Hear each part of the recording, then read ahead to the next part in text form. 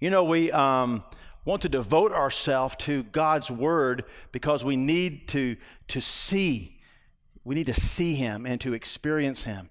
We oftentimes will pray out of Ephesians 1 that Lord, give us a spirit of wisdom and revelation in the knowledge of God, and let the eyes of our heart be open. You know, your heart has eyes.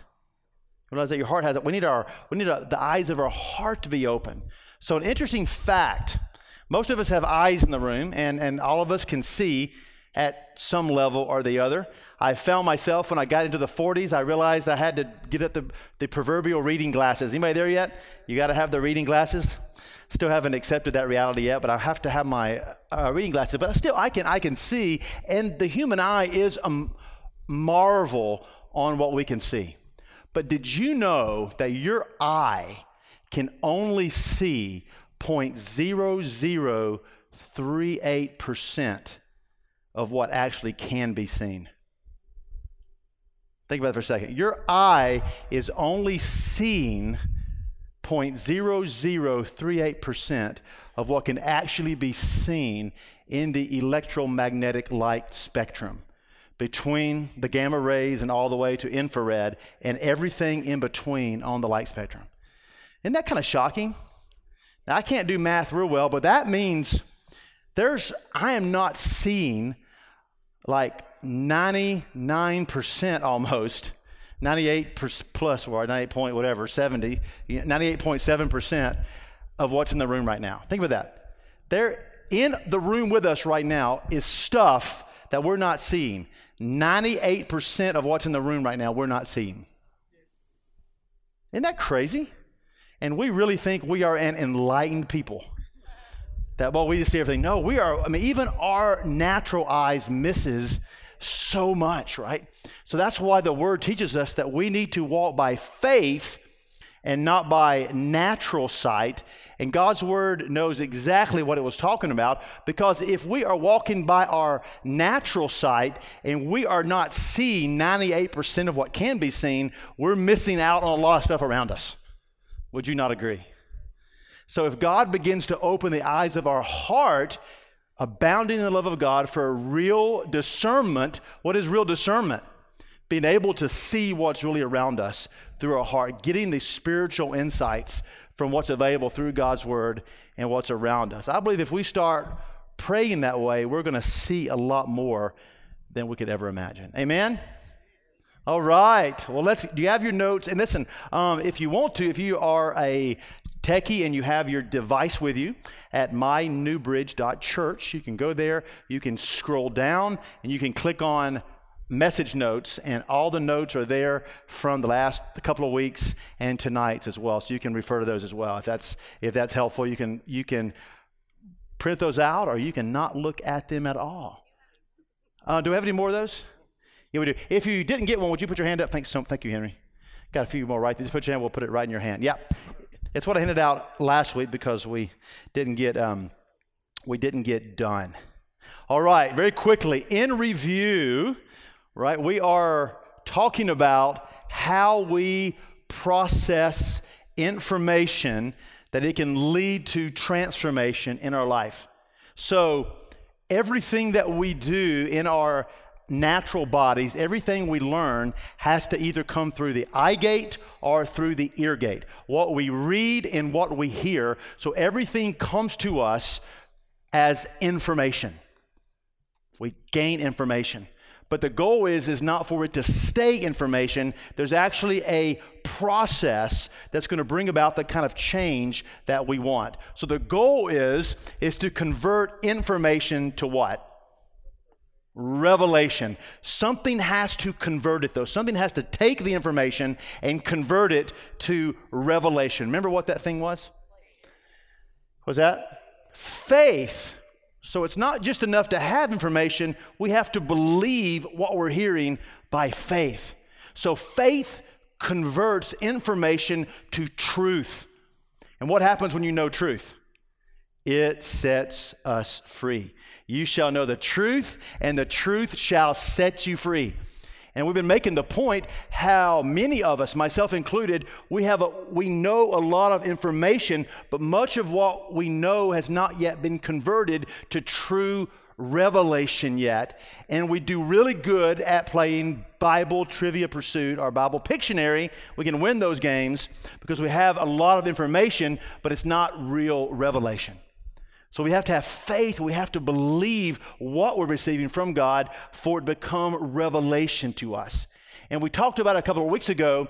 How does it feel? Is there an actual feeling or an emotional response when you're getting revelation from the Lord? Does it actually, can you feel when it's happening? Now, you don't want to put everything based on feelings. I understand that. But I do believe revelation has a feeling. You know how it feels? I call it an aha moment. Have you ever had aha moments? When you're just like, oh, wow, I actually see it. It's when you begin to read and you hear and God speaks to your heart truths and it awakens the inside of you and you can feel something's happening in you. It's not just the acquisition of more information, it's the revelation of God striking your heart. Because you shall know the truth, and the truth shall make you free. So we're kind of understanding here that truth is not information. Truth is actually a person. Jesus said in John 14 that I am what? The way, the truth, and the life. So when the Bible says that you shall know the truth and the truth shall make you free, it's not saying that you shall know lots of information and you'll be free. It means that you shall know Jesus, and Jesus will make you free. So as we learn the Bible, the point of God's word is to introduce us in an ever-increasing fashion to the person of Jesus Christ. It's possible to learn the Bible and not know anything about Jesus. I'm convinced I had professors in graduate school that knew the information of the Bible way better than I did, but they had little knowledge of Jesus. But they knew the Bible really well. So it's possible to acquire a lot of information and quote a lot of scripture and know a lot of Bible and never know the person of Jesus. And that's a sad thing. But the truth is God's word is Jesus. John chapter 1 says, in the beginning was the Word. And John 1 goes on to say, and the Word became flesh and dwelt among us. So we see Jesus equal sign word/truth. So everything that we learn always points back to knowing who this Jesus is. And that's why we need revelation of who he is. That's why the eyes of our heart need to be open, that we can receive the love of God because he is love. So information, then we believe it, it converts to revelation, and we have that aha moment. But just because we have revelation of something doesn't necessarily mean it's going to change us. Because ultimately we want transformation. Transformation is not the same as behavior modification. Now, the world system propagates this idea that you can bring about change in your life through behavior modification, and that's true.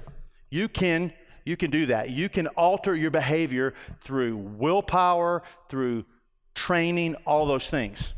But you're not bringing about true transformation. All you're doing is putting fresh paint on the barn. You see, just because you put fresh paint on the barn, it doesn't mean you've changed a whole lot. It looks a little better. You can put lipstick on the pig, make the pig a little prettier, I guess, but it's still a pig. Ultimately, that's kind of what behavior modification does. You can change your behavior, but you're not changing what's going on inside of you. So what Jesus does, he's not after behavior modification, he's after transformation, because he makes us into something brand new.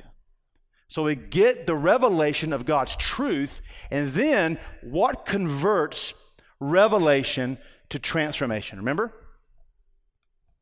Obedience. Obedience. That means we can't just be hearers of the word, but we need to be what?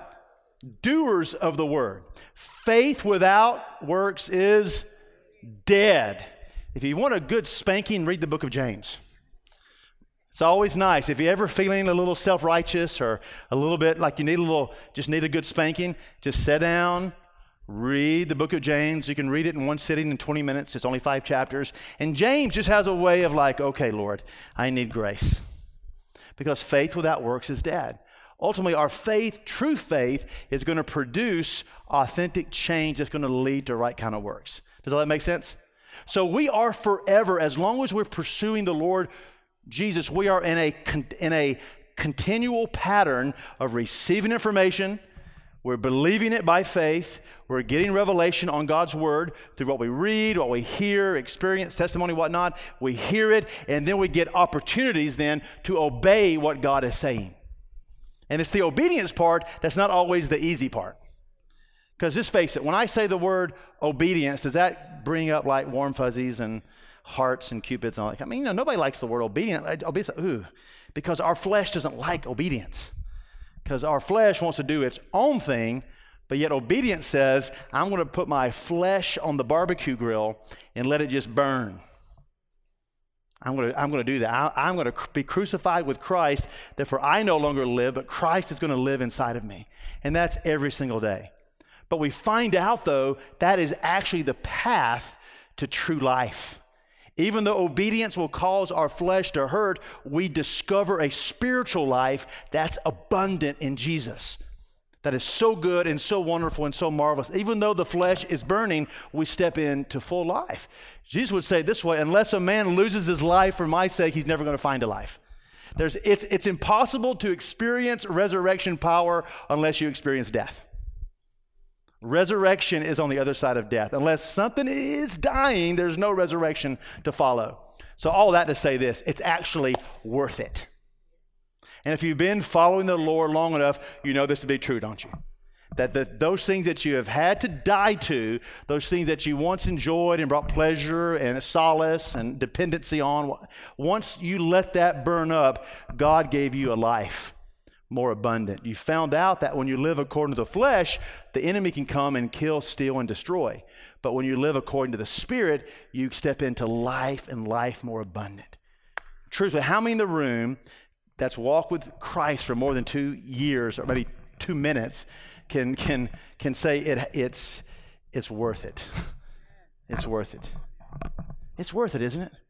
Just the hope that we have in Him, it's worth it. I watch the news, and I try to really not watch much news these days. I'm limiting all that. I used to be such a news guy, but every time I watch the news, or what I try to do is I'll have my little news app. I open it up to make sure there's no like bomb, we're not at war or something like that.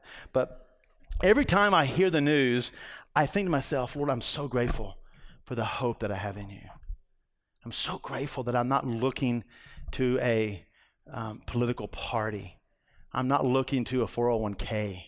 I'm not looking to the world's systems to find my hope in.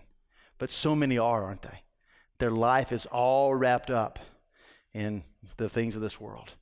And the Bible invites us into this beautiful thing that said, don't be conformed to the patterns of this world, but be renewed by the transforming of your mind, the renewing of our mind by God's word. So good, isn't it?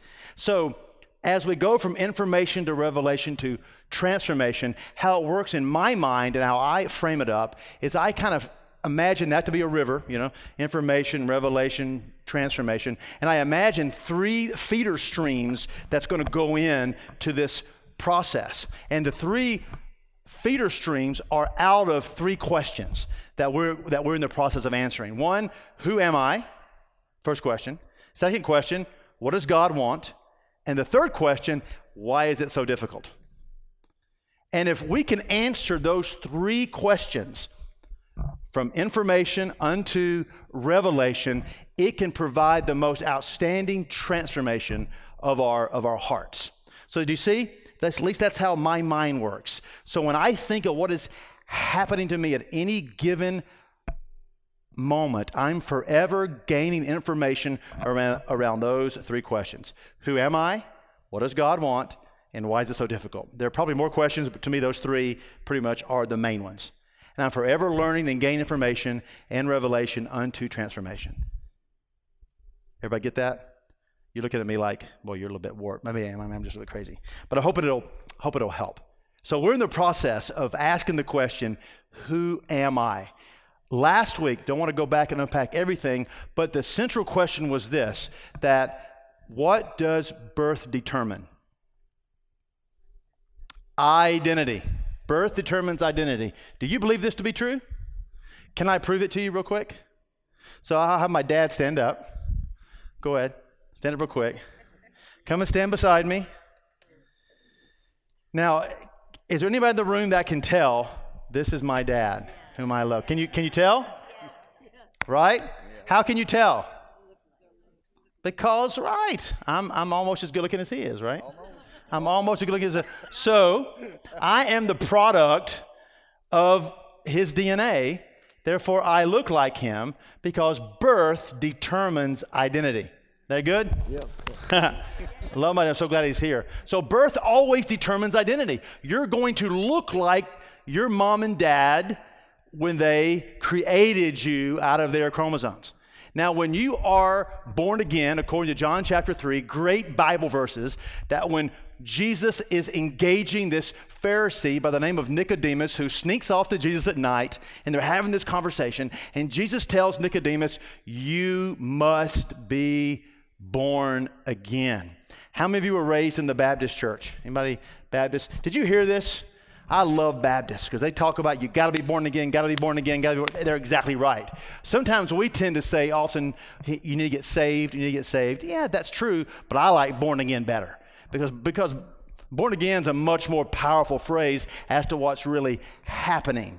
When you're born again, that means you've become somebody brand new because birth determines identity. Now you're no longer a child of the devil. Now you're what? A child of God. And you are brand new in him. This is the central issue for me personally, and I believe for large quantities of the body of Christ, that we have minimal revelation on our identity in Jesus. We just have a little bit. Because we tend to focus primarily on what does God want me to do and not primarily on who I am in him. So if I'm going to spend a majority of my Christian life around God, what do you want me to do? If I spend 95% of my pursuit on that and only 5% on who I am, I'm going to have minimal revelation, information and revelation on who I am in Christ. And I'm going to struggle. I'm going to have difficulty. What's the old hymn? Oh, what peace we often forfeit. Oh, what pain we needless bear, right? All because we do not carry everything to God in prayer. That's such a powerful thing, isn't it? That, in other words, we put ourselves through a lot of pain, a lot of unnecessary stuff because we don't really understand who we are in him. So what I'm advocating for me and for all of us is to adjust ourselves a little bit and spend more time searching the scriptures and asking God, give me revelation on who I am in you. In other words, with that in mind, I challenge all of us to go home sometime this week and just sit down and read through slowly the book of Ephesians. But as you are reading through the book of Ephesians, do it with this in mind: who am I? As that as the filter, as that as the Rosetta Stone, if you will, to interpret the book of Ephesians, and then just read it and let the Lord speak to you about who you are in him just by reading the book of Ephesians. But not so much, God, what do you want me to do, but who I am. So once we are born again, we become a new person in Christ. The sin problem has been dealt with. It's gone. When Jesus looks at you, he does not see sin anymore. Jesus has come to destroy the work of the devil. In other words, sin is no longer a factor in our lives as it relates to how God sees us. Do you realize how good of news that is? That means that we can approach the throne of grace boldly because God sees us clothed in the righteousness of Jesus. This Jesus whom we serve, he who knew no sin became sin for us, that we might become the righteousness of God in Christ Jesus. Man, that you just got the keys to the kingdom. in that truth. You just got the keys to the kingdom right there. So the power of sin is broken. And this is where we left off a little last night. The power of sin is broken, which means we can choose not to sin. Now, this messes with us a little bit because some of us don't believe that. Some of us don't believe that we actually have the power to choose not to sin. Some of us think, well, I have to sin every day because I'm just a sinner saved by grace. You are not a sinner saved by grace. You are no longer a sinner. You're a saint. You're a saint. No, I'm a sinner. No, you're not a sinner. You're a saint. Cancer is being gone. It's gone. You are now a saint. We no longer live under the dominion of sin. Before we were born again, we had no choice but to sin. Now we have a choice because we've been set free from that.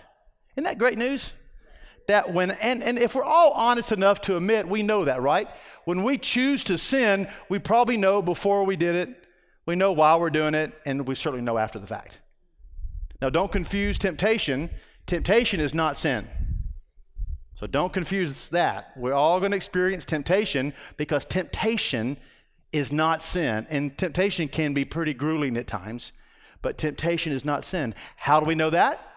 Because Jesus was tempted in every way without sin. So we know we're like Jesus when we're experiencing temptation. Isn't that good news?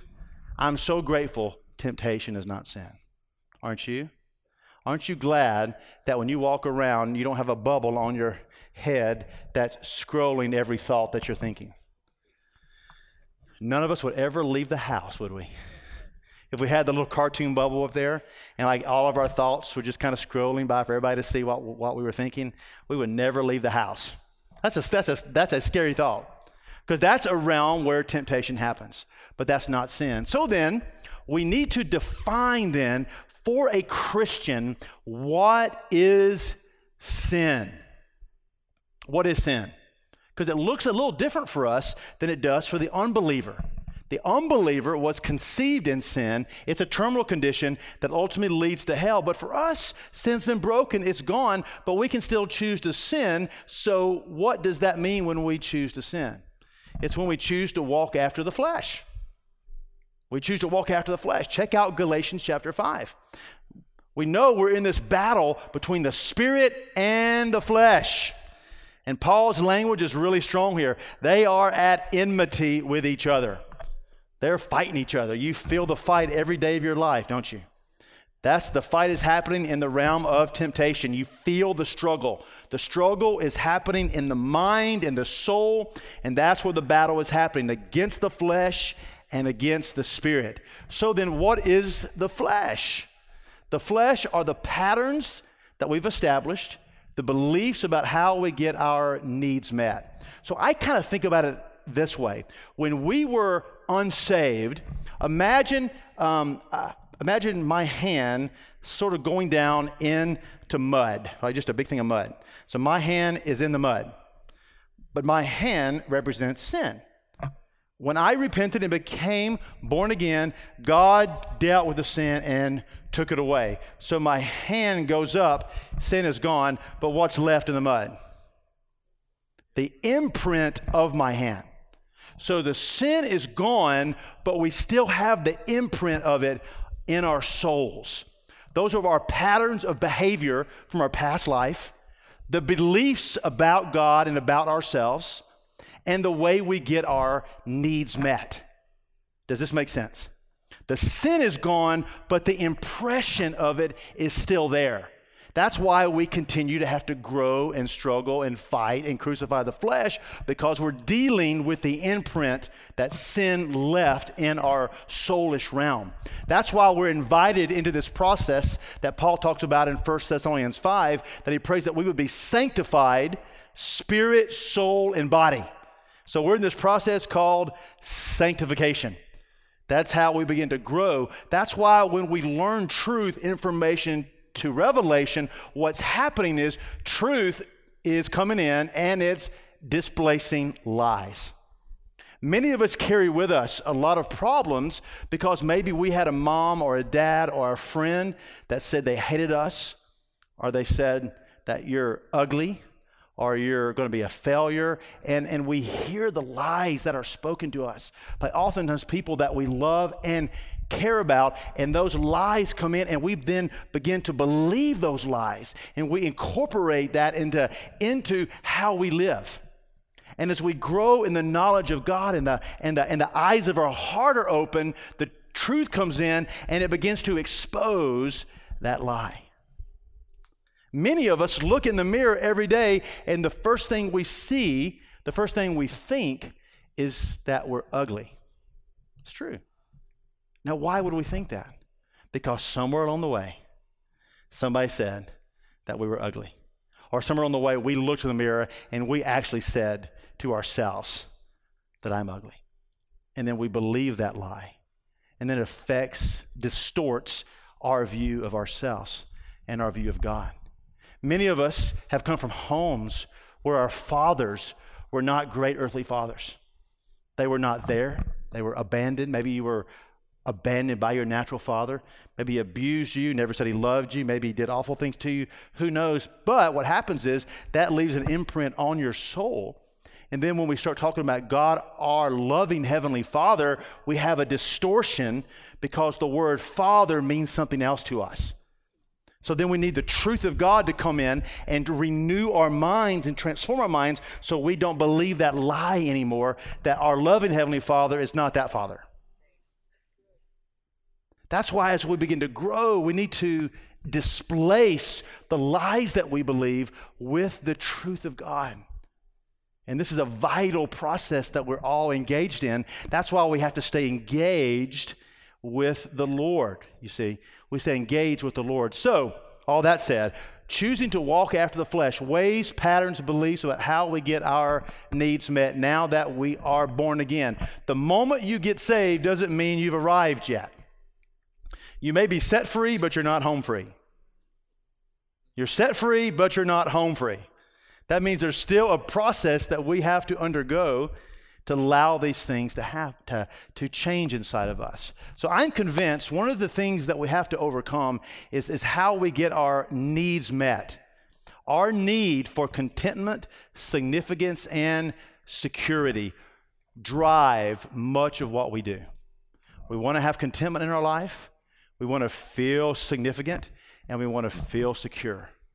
And the world offers us many ways that we can get these needs met, temporarily and sometimes in a very unhealthy way. Contentment. I know a lot of people who can't go to sleep at night until they consume a bottle of wine. It's true. I'm not against drinking wine, not against having a beer, but I do have a potential problem with somebody who can't get to sleep at night and relax unless they have their bottle of wine or their six-pack every night. I'm not faulting alcohol, but I'm saying as we run to things to gain contentment. Or what about significance? I've talked to single people who want to be married, and I get that, man. Listen, I was born when I got married. I can't even remember not being married. But when I got married when I was 18. So I don't even know what it's like not to be married. But many of us want a husband or a wife because we're looking for that husband or wife to give us significance.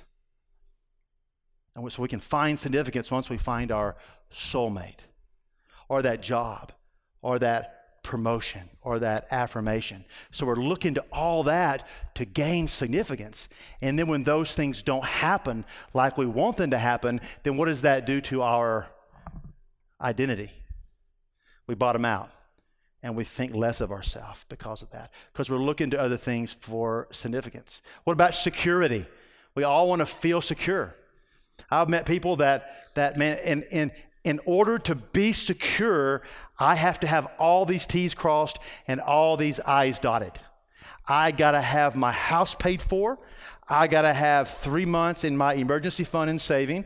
I had to have like 2 or 3 Roth IRAs taken care of. I need to have really good health insurance. I have to all these things all taken care of. And I can finally feel secure. How many of you realize those aren't bad things, but that is an illusion to security? Because all it takes is 2007 or 2008. Things can happen, that just blows away. And then what are you left with? And sometimes God shows up and says, oh, by the way, your Roth and your 401k and your house, sell it all and give it to the poor and come follow me. Is that something God could do? Is that like in the characteristics of God to actually do something like that? Take everything that you think that's your security, sell it all and give it to the poor, and I'm just going to take care of you. But if I have my security and all that stuff, it's going to be very difficult for me to be obedient when God asks me to do things because I can't, because I'm holding on to this for my security. So in truth, part of our understanding of who God is, as we discover his love, we learn more and more that my contentment, my significance, and my security are in him and him alone. And I'm not looking to any of these other things anymore. Isn't that a beautiful thing? So the Apostle Paul in 2 Corinthians 6, I believe, he would say these incredible words. He would say, in possessing nothing, I possess everything. I love that verse. In possessing nothing, I possess everything. Now, does he mean that he needs to give everything away and run around naked and sleep in the cold? Is that what he's saying? It's not what he's saying. He means that I don't possess anything. So I don't own anything. He owns me, I own nothing. Therefore, if I cease possessing things, then I no longer have to control anything anymore, and I can just walk in true trust in him. So the path to freedom is not more stuff. The path to freedom is just not owning the stuff you have. So the enemy is not the stuff. The enemy is owning the stuff. If you don't possess it and you don't own it, then you don't have to control it anymore. So the average size house in the 1970s was about 1,200 to 1,500 square feet. That was the average size house in the 70s. How many of you grew up in a house like that? Common middle class house about that size in the 70s and 80s. You know what the average size house is today for upper middle class folk? Upwards of like 2,500, 3,000 square feet. And guess what? We fill those houses up, don't we? All of our cabinets and closets. And now, do you know what you see popping up everywhere? Storage. Have you ever noticed the rise of storage facilities? Because our $300,000 and $400,000 houses aren't big enough anymore for all of our stuff. So we got to rent storage containers and the pods they drop outside our house to store more of our stuff in. Do you see the trend? So we acquire more and more and more and more stuff. We possess more and more things, and we have to control all things and maintain these things because we possess so much. So the key is not possessing anything, because my contentment and my security and my significance is not found in anything I own, but it's found in him. And it's a gradual revelation unto that. Then that means then God, in his infinite wisdom, can begin to trust us with more things because he knows it'll flow through us and we won't hold on to things. Unless we're willing to be a conduit, then God's going to say, I really can't trust you with much because everything I give you, you want to hold on to. And you want to stuff it in your pockets in these things. So the goal is that God wants us to find all of our needs met inside of him. Because we don't have to achieve our identity through the acquisition of stuff, but we can receive our identity from him.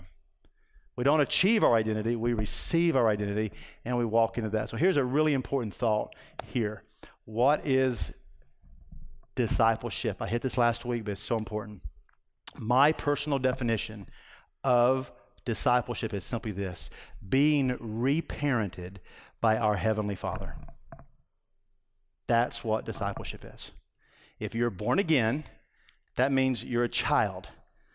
Children need parenting. So then who's your parent? Your Heavenly Father now is going to reparent you. That's all discipleship is. Just because you read 4 discipleship books doesn't make you a disciple. What makes you a disciple is your loving Heavenly Father is discipling you and growing you. That's all discipleship is, because we need to be reparented. That's why Jesus would say, that we need to become like little children in order to see the kingdom of heaven. Childlikeness is a good thing. Childishness is not a good thing. Paul says, I put away childish things when I became a man, and then we're invited to childlikeness as we follow Jesus. Amen? All right. 1 John 4:19, we love because he first loved us. We move away from a slave mentality to a son reality. So when I say son, you can put daughter, same meaning. From a slave mentality to a son reality. This passage in 2 Corinthians 6:17, therefore come out from their midst and be separate, says the Lord, and do not touch what is unclean, and I will welcome you, and I will be a father to you, and you shall be sons and daughters to me, says the Lord Almighty. So he invites us out of the world into him, into what kind of relationship? Not slaves, but sons and daughters. We're getting invited into this, very clear in Scripture. So the goal is not to live a pleasure-free life. It is to live in the pleasures of God. So the goal of God is for us not to live a pleasure-free life. I've talked to Christians before, and it's like, what's the song? Gloom, despair, agony on me, deep, dark depression, excessive misery. I mean, it's like, that's what it means to follow Jesus. I don't get to have fun anymore. Isn't that sad? That's not who we're supposed to be. He's not going to give us a life that's pleasure-free. We get to live in the pleasures of God. What are the pleasures of God? Joy, love, and peace. Can you put a price tag on any of those things? How valuable is love, joy, and peace? They're of infinite value. You know, when you're in ministry for as number of years as I've had the opportunity to be by the bedside of many people who were dying, you know, hospice, and I was able to have some serious conversations with people that would ultimately be dead within a few days, but they were still aware. Some had a lot of resources, some were rich, some were middle class, and you know the conversations that you have with folks like that, they're never talking about, man, I just wish I could have gotten that Maserati. Man, I just wish I never got that house I wanted. I never got the boat I wanted. You know the conversations that you have with them? If I could just have, man, just one more day with my kid, with my wife. I mean, it has nothing to do with stuff. It's about the eternal things that God has for us. But it's also possible to leave this world in the pleasures of God.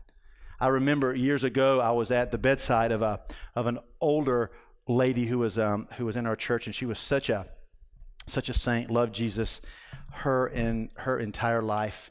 It was one of the holiest moments of my life, and I remember being by the bedside, and her name was her name was actually Ofra was her name, and I was talking to her.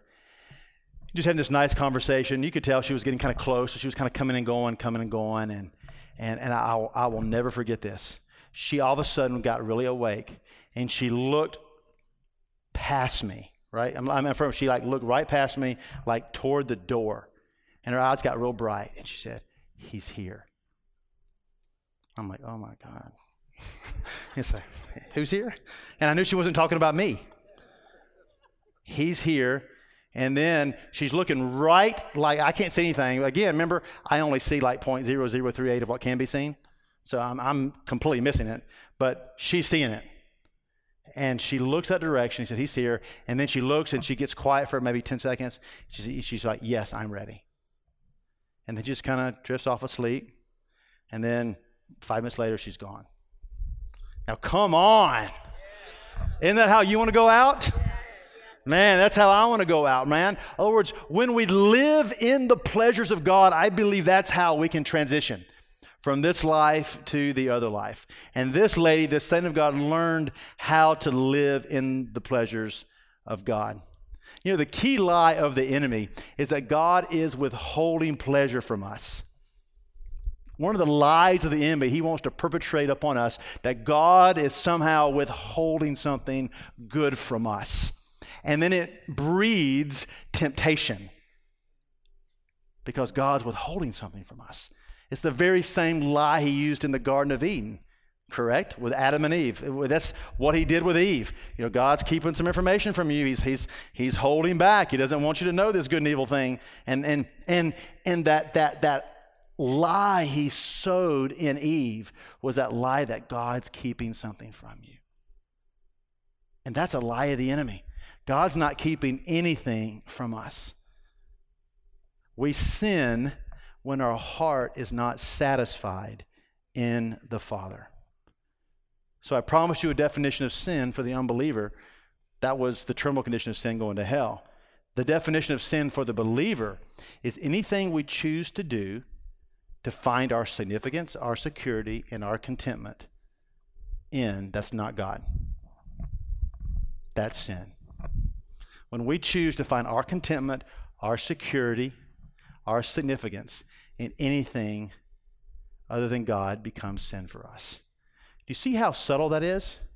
So that means we don't just qualify sin by negative actions. Sex, drugs, rock and roll, lying, cheating, thieving. That's kind of obvious stuff. But did you know you can do good things and still be in sin?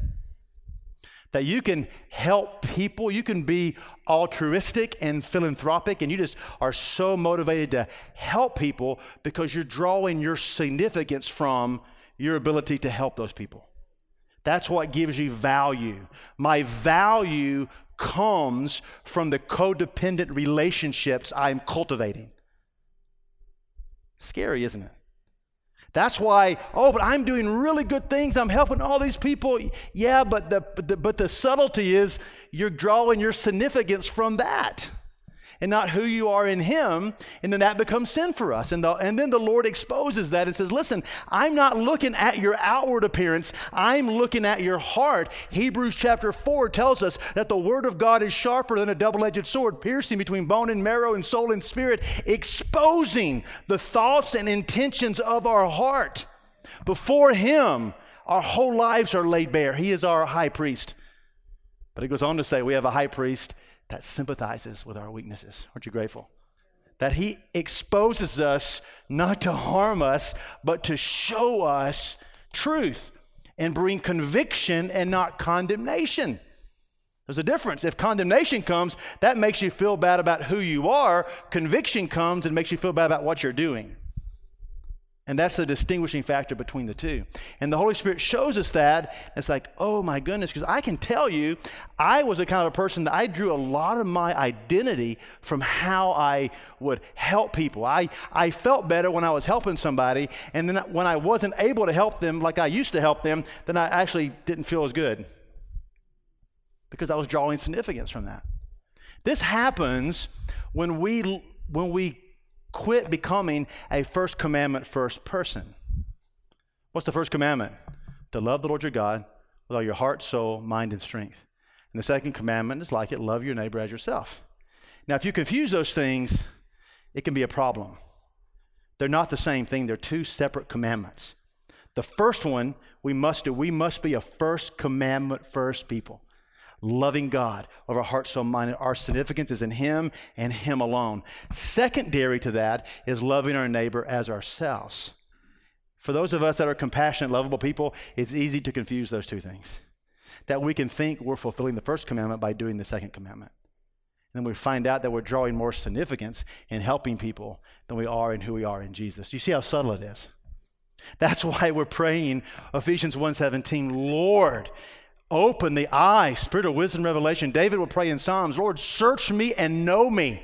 Search me, and is there any unclean thing in me? Lord, show me these things so I then can repent of these lies, these imprints that have been left in my heart. I can allow truth to come, displace the lie, and then begin to draw off of our ultimate source, which is God. Because we know that, right? One day in eternity future, heaven and earth are going to all pass away. All that's going to remain is Him, and He in the age to come will be our contentment, our security, and our significance. So that's the eternal state that we're looking toward that began the moment we were born again, and we began that process that happens right now.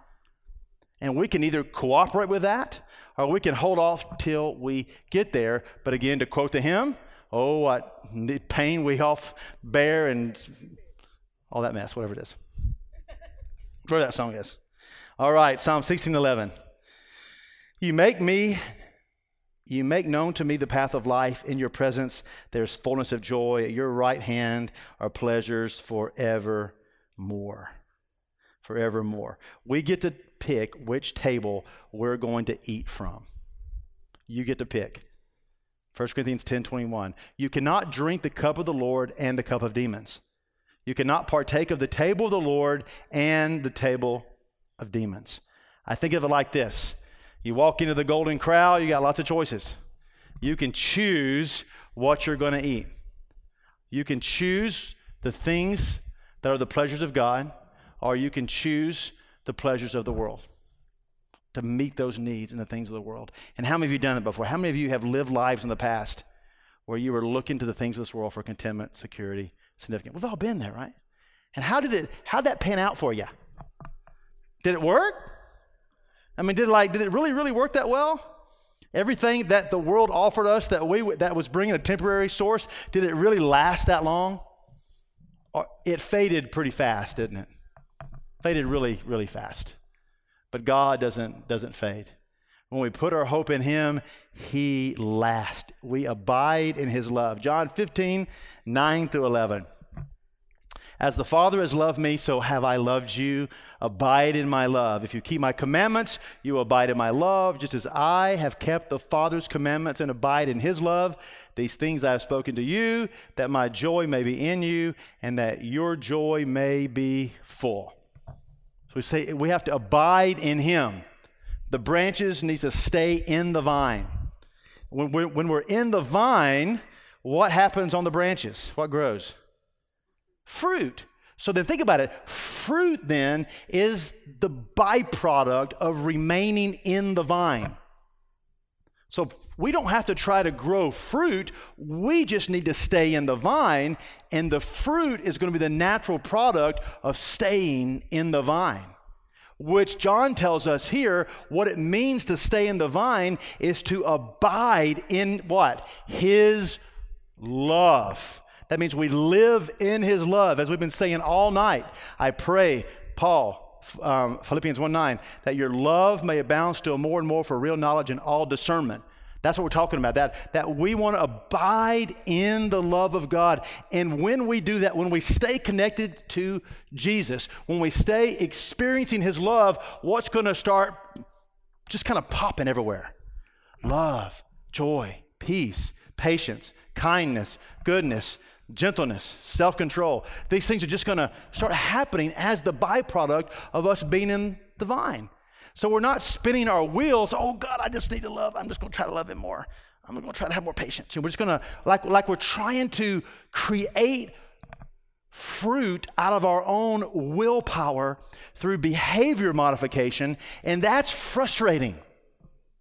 That's very frustrating because it doesn't work. It doesn't pan out. If I only have to do one thing and do it really well, is if I can just stay in the vine, stay in the love of God, abide in his love, continue to get information, revelation, transformation in who I am in him, then the natural fruit of that is going to be love, joy, peace, patience. It's just going to happen.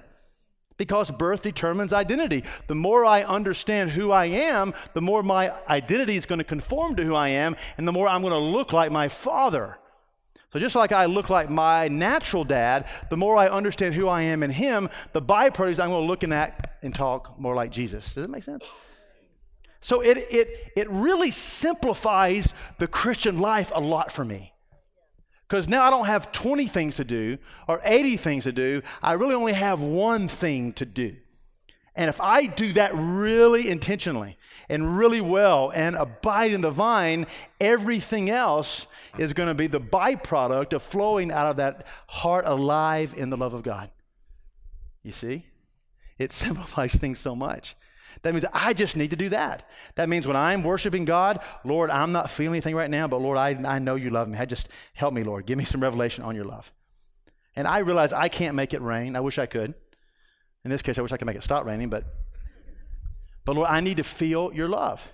And sometimes you can feel a drop, sometimes you can feel a light rain, sometimes you can feel a downpour, sometimes it is a tsunami, but we just need to continually experience the love of God.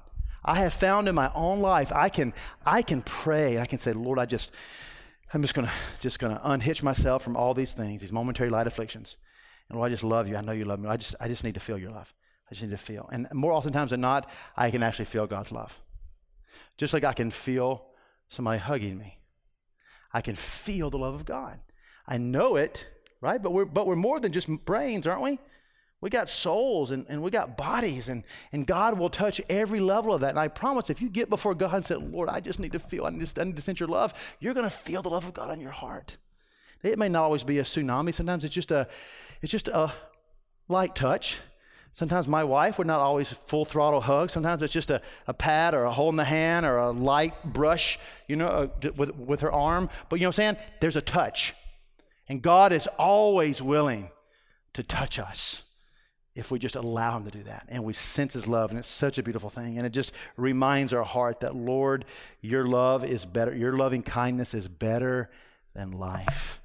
And the more you experience that, the better and the better he gets. Let's skip down to just a couple of thoughts. You can read this on your own. I will read this C.S. Lewis quote. I like C.S. Lewis. He says, the more we let God take us over, the more truly ourselves we become. Think about that. The more we let God take us over, the more truly ourselves we become. Because he made us. He invented us. He invented all the different people that you and I were intended to be. It is when I turn to Christ, when I give up myself to his personality, that I first begin to have a real personality of my own. Isn't that beautiful? Because remember, most of us live our lives out of the impression that sin left. We live our life out of the indentation that sin left. We live out of those patterns, those beliefs, and those lies. It's when we discover what God has done and who we really are in him, we really discover that's who we were actually made to be, that God made us. I may have told you this in the past. When I was in school, I had a Greek professor. I had like 2.5 years of Greek, Koine Greek. If you don't know, the New Testament was written in Greek, Old Testament Hebrew. So I like 2.5 years of Greek. And talk about a difficult language to learn. I mean, Greek is tough. And I had like literally 2.5 years of Greek, and I was a pretty good student. Graduated 4.0, magna cum laude. I really was. I was a good student, and I say that not to puff myself up. It's just I was a good student, but I could barely read the book of 1 John after 2.5 years of Greek, barely. I couldn't even get through one chapter in Luke. Remember, Luke was a physician, so he wrote pretty much high-level Greek. So a very complicated language.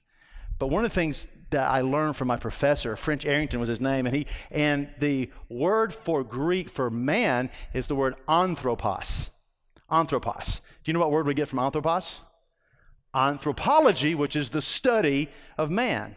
So anthropos is the Greek word for man. So when you see man in the New Testament, you can look in the Greek, it's the word anthropos.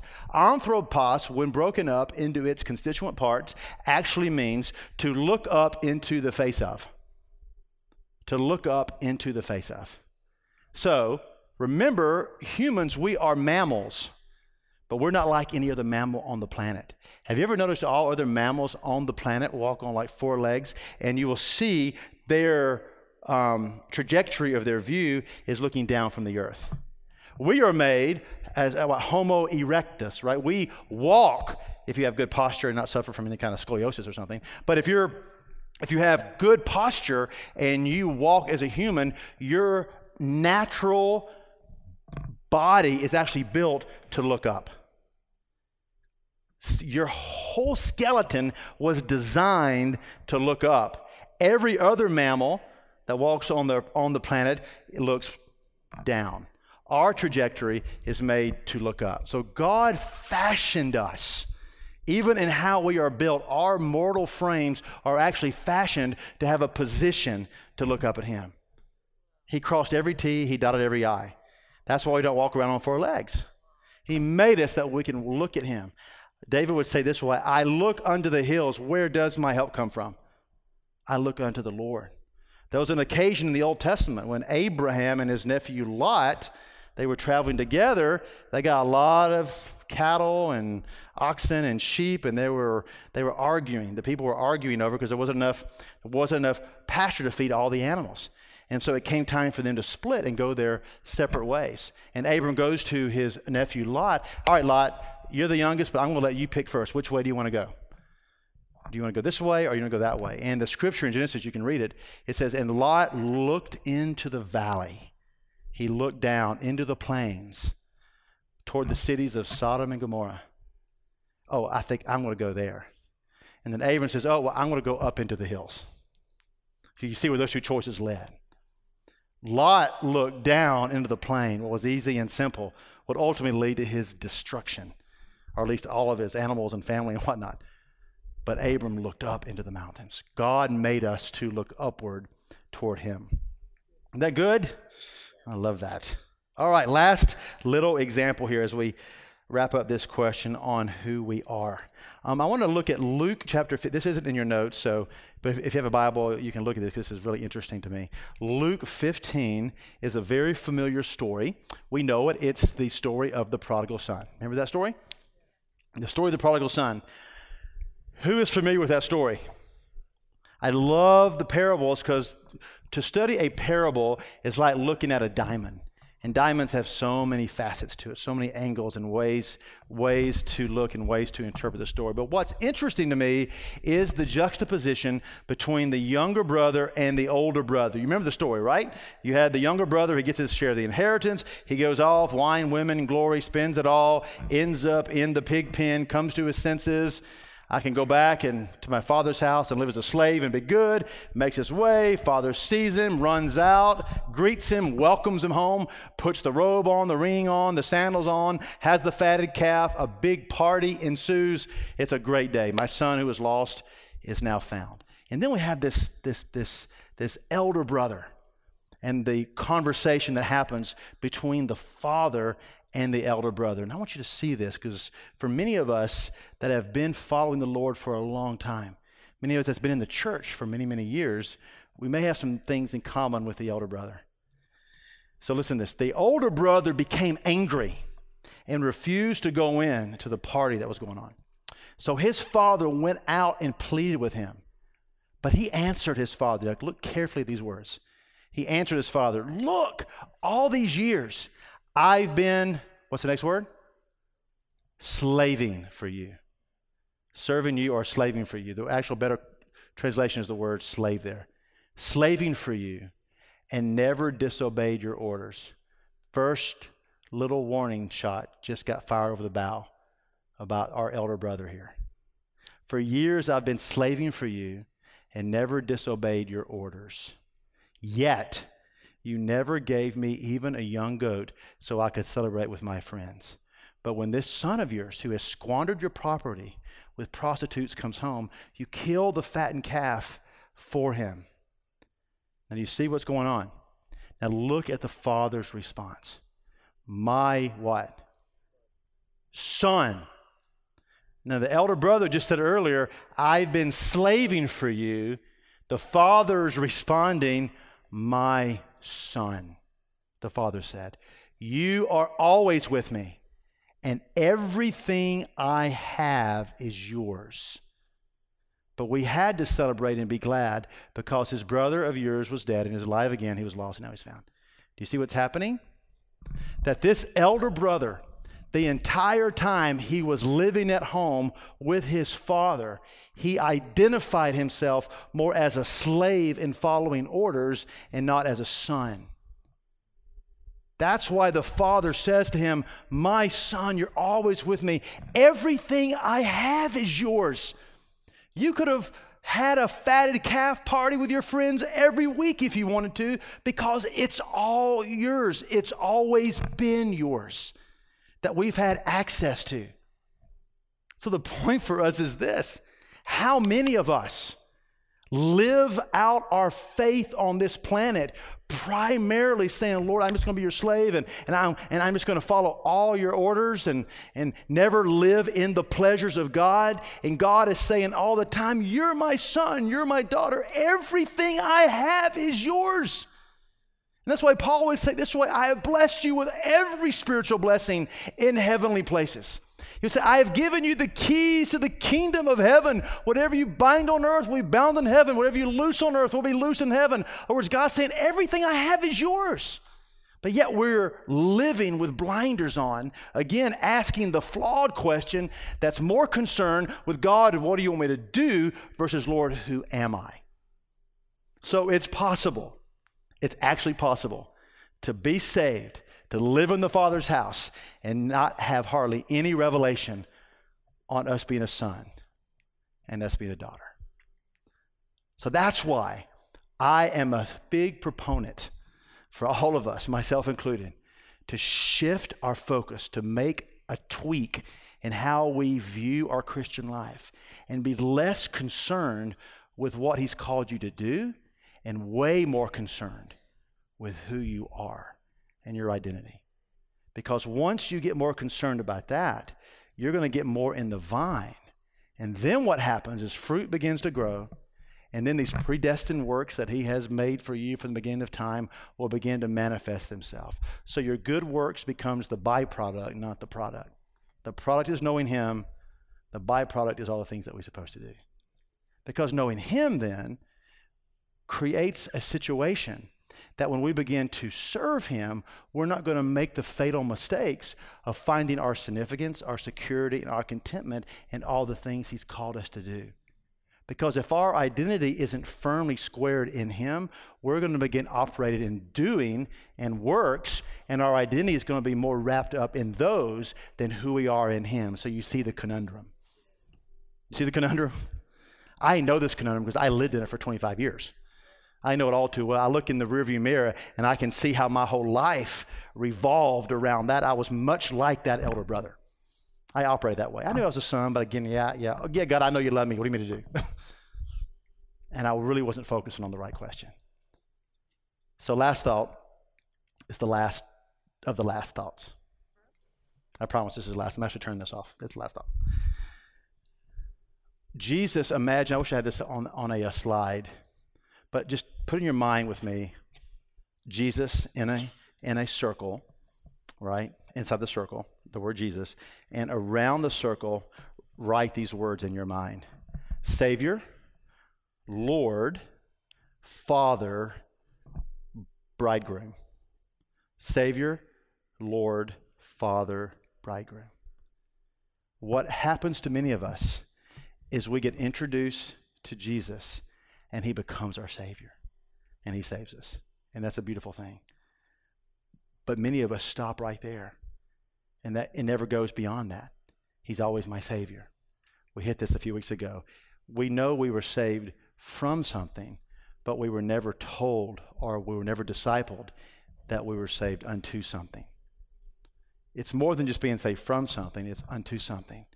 Now, you may have got discipled a little bit. You may have grown. You may have stayed in church. And you may have migrated on beyond Savior. And it's, oh, He's more than my Savior. He's actually my Lord. Like, He's my King. And you begin to read the Word and you realize, oh, I need to obey this guy. This is important. You know, here's the Word. Here's the to-dos and the not-to-dos. I'm going to take this really seriously. I mean, He's the commander-in-chief. Yes, sir. I'm going to obey you. And then He becomes your Lord. I think for many of us, we get stuck right there. I think the elder brother was right there. I think he got kind of stuck right there. Savior, Lord. But we never make that next jump to understand He's not just Lord and King, He's also Father. Because birth determines identity, it's from the Father revelation is when we really begin to discover our identity in Him. And then as we begin to know the Father, then what happens is He begins, because what does every father want to do? The Father wants to introduce His Son to His bride. So the Father then is going to introduce Jesus to you in a whole new, fresh way as your bridegroom. You met Jesus as your Savior, but the full revelation is that He's actually our bridegroom. We're the bride, and we're going to marry him one day. Savior, Lord King, Father, bridegroom. We can get stuck in either one of those spots, and we need all of them. And I don't think it's a progression. I think we can get revelation on all four at the exact same time. We don't have to go from one to the other. I think we need revelation on every four continuously all the time to understand who Jesus really is. Okay? Give you a lot to think about. So here's the challenge for this week. I challenge us all, myself included. Take time, open the book of Ephesians, sit down and just read it. But read it through the lens. Okay, God, I'm going to ask you, give me a spirit of wisdom and revelation. Help me to see who I am in you. Who do you say that I am as I read this book? And let God begin to speak to your heart. And begin to look under the hill. Where does your help come from? Your help comes from him. Amen? So, Father, we love you tonight. Thank you for our time together. Thank you for your powerful word. Thank you for your revelation. Lord, we can't live apart from you. We can't live apart from you. So I ask you for the gift of hunger today. I ask you, Father, Lord, to as a result of our time together tonight, Lord, let a log be put on that fire that you put inside of us that would cause a surge of hunger, Lord, for the things of you. That, Lord, we would in turn now go and we would start adding some more wood and some more pine cones. And Lord, we would cultivate the fire of God inside of us. That we would begin asking that question, Lord, who am I? Lord, I know, God, I know I am just such an infant in these things. And Lord, I want to know more about these things. I want to learn how to better abide in your love. I want to be able to say like John said 2,000 years ago, oh, I'm the disciple that Jesus loved.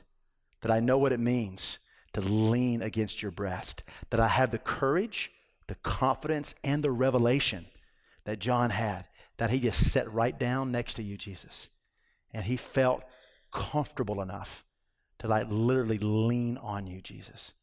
Oh God, I want that revelation. I want to have that courage.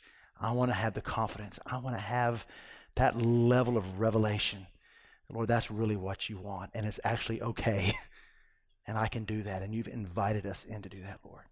That we can all be your favorites. Every one of us, we can all be your favorites.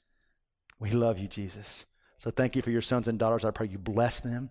Make your face to shine upon them. Give them great peace. Lord, release dreams and visions tonight.